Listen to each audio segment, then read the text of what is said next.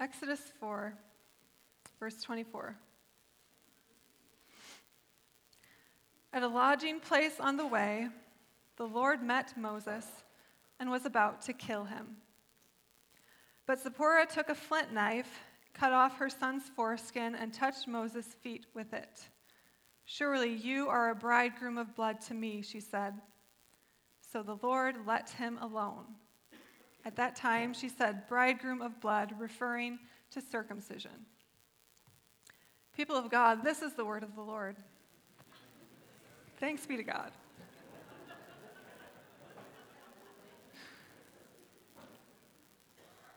Well, this morning, like I said, we're moving into a new sermon series for a few weeks before Advent, calling it Surprised by Scripture. We're going to be looking at some of the perplexing passages in our Bible.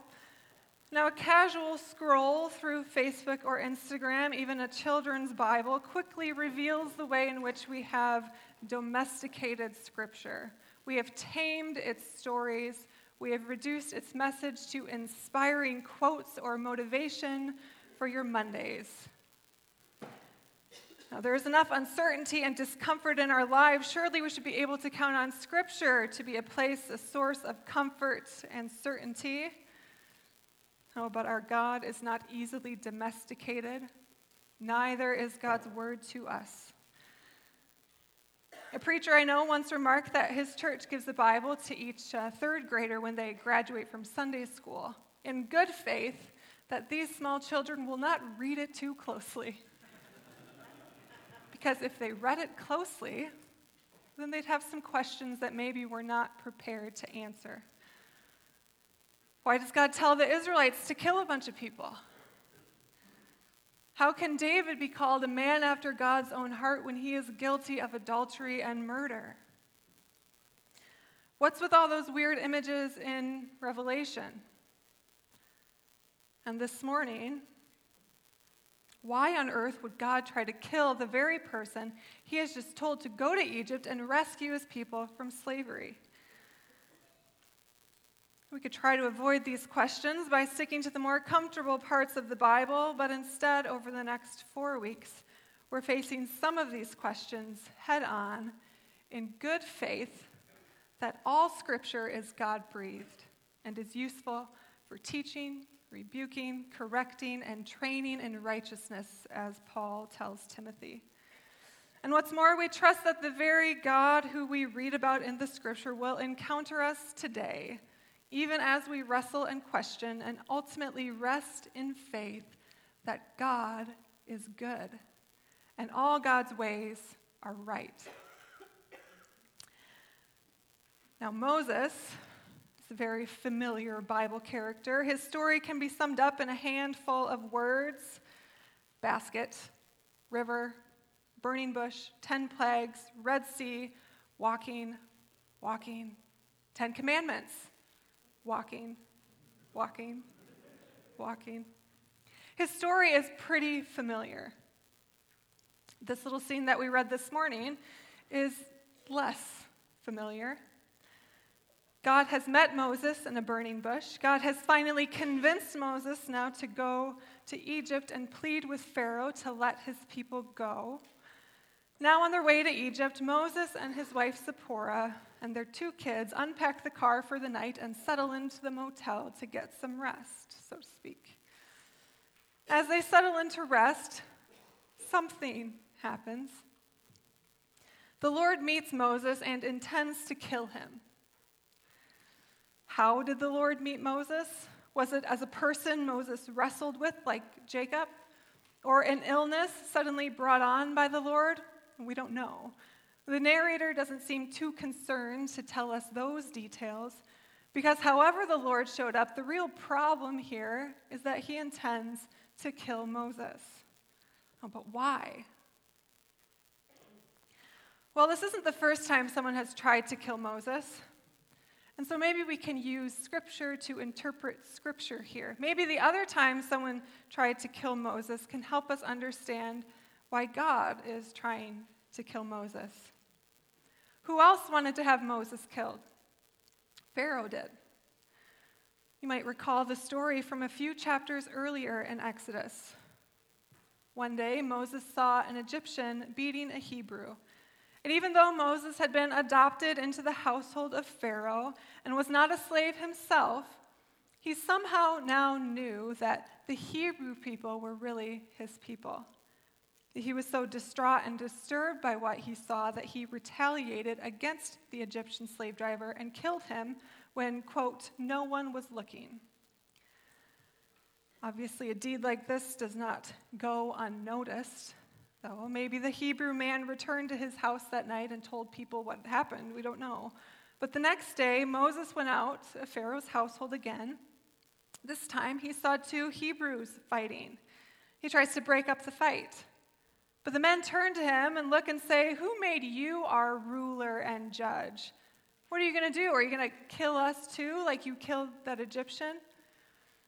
In other words, who pinned a star on your vest and made you the sheriff in town? Who gave you a robe and a gavel and made you the judge? Pharaoh gets wind of this and tries to have Moses killed. Why? Well, Moses is now walking around Egypt exacting his own version of justice. He's acting like he is the new sheriff in town, like he is the judge and the jury. This isn't going to work in Egypt. Pharaoh wants Moses to know that he is the ruler and the final judge, not Moses. So what does that have to do with our story this morning? Well, there's not a lot to go on. But from what we can tell, apparently Moses had not circumcised one of his sons. Now, who cares, though? Well, circumcision was a sign of God's covenant relationship with Abraham and Abraham's descendants. God had commanded Abraham, "You must keep my covenant, you and your descendants after you for generations to come. And this is my covenant that you are to keep. Every male among you shall be circumcised, every male that is 8 days old. Now, any uncircumcised male who has not been circumcised in the flesh will be cut off from his people because he has broken my covenant." Moses, it seems, has decided that this covenant sign, well, it doesn't really matter that much. God has more important things on his mind to worry about, like delivering those people from slavery. But Moses isn't in charge. He doesn't get to make that decision. From God's perspective, it probably still looks like Moses is walking around like he's the guy in charge. God and Pharaoh have this in common. In each story, they are the ruler, the final judge of things. And in each story, Moses seems to think he gets a pass. He can murder someone, probably no one will care or notice. And now he doesn't have to circumcise all his sons. He's decided for his own family what the terms of the covenant will be. But God does not give him a pass because he's generally a pretty good guy or something. When we read that the Lord met Moses and was about to kill him, this is God saying that you don't get to be part of my people, let alone their leader, if you don't keep the covenant like I commanded. I am the judge and the jury. I am the sheriff in town and the final ruler of my people. You, Moses, are not. Now, if God is telling Moses that he doesn't get to decide the terms of the deal, he doesn't get a free pass on the covenant responsibilities, then I wonder if we might be right to hear a word of warning in our own lives. Seems to be a common experience, I think, for people with a certain amount of power or privilege like Moses had, to kind of think the rules don't really apply to us like Moses thought. I mean, most of us probably are not too concerned about being pulled over for going 20 or 30 over the speed limit. Everyone pretty much does it. You basically get run off the road if you don't. And besides, I'm a pretty good person. It's not that big of a deal. Maybe you forget to tithe for a few months. You kind of know that the church counts on it. Even that it's part of the covenant you made when you agreed to join the church. But Like your money's kind of tied up in some other things right now. You needed to fix something around the house or fix your car, reinforce that vacation budget a little, or treat yourself to a few nice dinners. Like it's okay though, right? I mean, it doesn't really matter that much. If someone with more money is going to make up the difference in December anyway. We kind of think that we can gossip about other people, talk bad about other people. Like we know God doesn't want us to. But like it doesn't really matter that much, does it? God has more important things to worry about. We might recognize our own attitude in Moses if we pay close attention. On some level, we kind of think that we can decide for ourselves which rules apply or don't apply to our lives. Underlying all of this is the Western world's picture of the rugged individual, blazing his own path in life, deciding for herself what is good and true. But the rugged individual is more a vision of the ideal Western person. It doesn't really have much to do with God's program for the world. It's true, yes, each person is made in the image of God and of incalculable worth. True, each person has certain rights and responsibilities and a degree of autonomy over herself or himself. But God's program for the world is as much about a covenant community as it is about the salvation of individuals.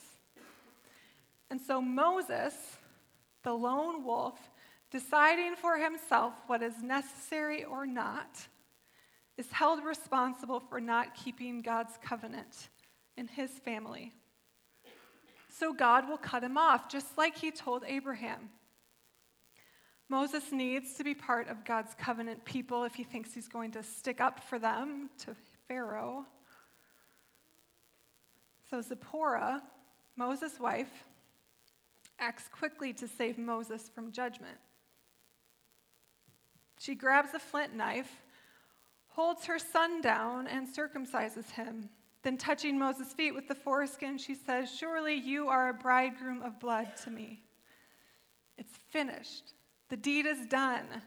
The blood of the circumcision has set things right for Moses. His family is restored to God's covenant community by the blood of this circumcision. Moses' life is spared. Now, throughout history, even to the present day, there has been a concerted effort by theologians to downplay the role of Zipporah in this story. One commentator described her as moody in this scene. Another suggested that the only reason she was allowed by Moses to circumcise their son was because their son by this time was a young man, and so Zipporah wouldn't have been strong enough to hold him down. Moses, the stronger one, had to hold him down while Zipporah circumcised him. Otherwise, Moses would have done it himself. After all, she wasn't just a woman. She was an outsider. She was not a Hebrew. She was... I can't read my writing.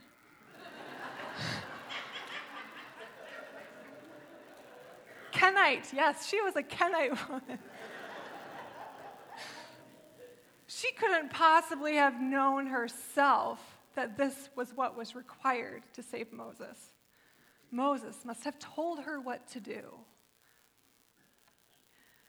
Maybe you'll say I'm biased, but I don't see that anywhere in the text. In fact, in Hebrew, the only two names in this text are Zipporah and God. Moses and his sons are not named. Their names do not appear in the Hebrew text. It's just he or him. It's a little ambiguous. In fact, people really struggle with who these pronouns even refer to. So this suggests to me that this story is as much about Zipporah acting on Moses' behalf as it is about God coming to kill Moses for not keeping the covenant. Now think about it. If there was an underlying streak of rugged individualism in Moses, if he thought for a moment that he could decide on his own what is right and necessary, then it is altogether appropriate that as he faced death, he would be utterly dependent on the actions of another person to save him. So maybe instead of trying to downplay her role or explain it away like many commentators have done and continue to do, we ought to be open to the possibility that God uses the very people who we would consider to be weak or insignificant to save the people who seem strong and important. God uses the so-called moody, foolish Kenite woman to save her wise Hebrew husband. Now, this is surprising in Moses' day, but it shouldn't really surprise us all that much. After all, rugged individuals that we are, we nonetheless confess in faith that we have been saved by the blood of a lamb, Jesus Christ. Now, in the same way that Zipporah stepped in to shed the blood of her son and restore Moses to God's covenant community, so God gave his son, whose blood was shed for the complete forgiveness of our sins, and makes us part of a covenant community. It's finished, Jesus cried out on the cross. The deed is done. The blood of Christ shed on the cross has set things right so that we can be part of God's covenant community. The Apostle Paul recognizes that this sounds foolish, at least as foolish as a Kenite woman saving the renowned leader of God's people. Paul writes, "The message of the cross is foolish to those who are perishing, but to us who are being saved, it is the power of God." We are people who like to think we can pretty much decide for ourselves how we ought to live. Like Moses, we were in need of someone to act on our behalf, to keep God's covenant obligations, and to remind us again and again that God's intentions for us have less to do with rugged individualism and more to do with life together in a covenant community. This is what we celebrate at baptism. The washing of water symbolizes being cleansed by the blood of Christ as we welcome an utterly dependent baby into the covenant community. And then it's in this community that God cultivates in us a life of Christian character and virtue. Todd Bolsinger is a Christian author and speaker. He's done some speaking in the area. He's written a book called "It Takes a Church to Raise a Christian." In this book, he talks about Howard and Alice Thomas. Todd met Howard and Alice when he was a university student, right at that age when a person is kind of out on their own as an individual for the first time. They met at a church meeting. And at the end of their first meeting, Howard and Alice prayed passionately and tenderly for like a dozen or more people, none of whom were related, part of their own family. Afterward, Todd went up to them. He said, "I am so deeply touched by the way you pray for these people. It's like the way I picture parents praying for their children." Todd recalls that his own family went through a lot of turmoil when he was a child. They stopped being part of a church as well, so he hadn't experienced this kind of communal prayer. Howard looked at Todd, having just met him for the first time, and he said, "We will pray for you every day. What's your name, son?" Howard and Alice put a picture of Todd on their refrigerator. Then when he got married, a picture of his wife and then the kids. And they prayed for Todd's family every day until they died. Todd writes that all those family members they prayed for now confess Christ as their Savior, and they're part of a community of believers. He attributes this, in no small part, to their faithful witness through prayer. Folks, when we talk about the importance of God's covenant, this in part is what God is holding out for us. This is part of what God offers us, a place where faith and love and character and Christian virtues can be cultivated and modeled for each other. Covenant is not just a matter of doing what God says. We are not compelled to follow the rules under threat of death. That is done. It is finished. Christ has kept the covenant on our behalf. Christ is our bridegroom of blood. So God welcomes us into the covenant community of believers, which, as it turns out, is God's answer to the rugged individualism that threatened Moses' life and that even isolates us still today. Thanks be to God. Let's pray.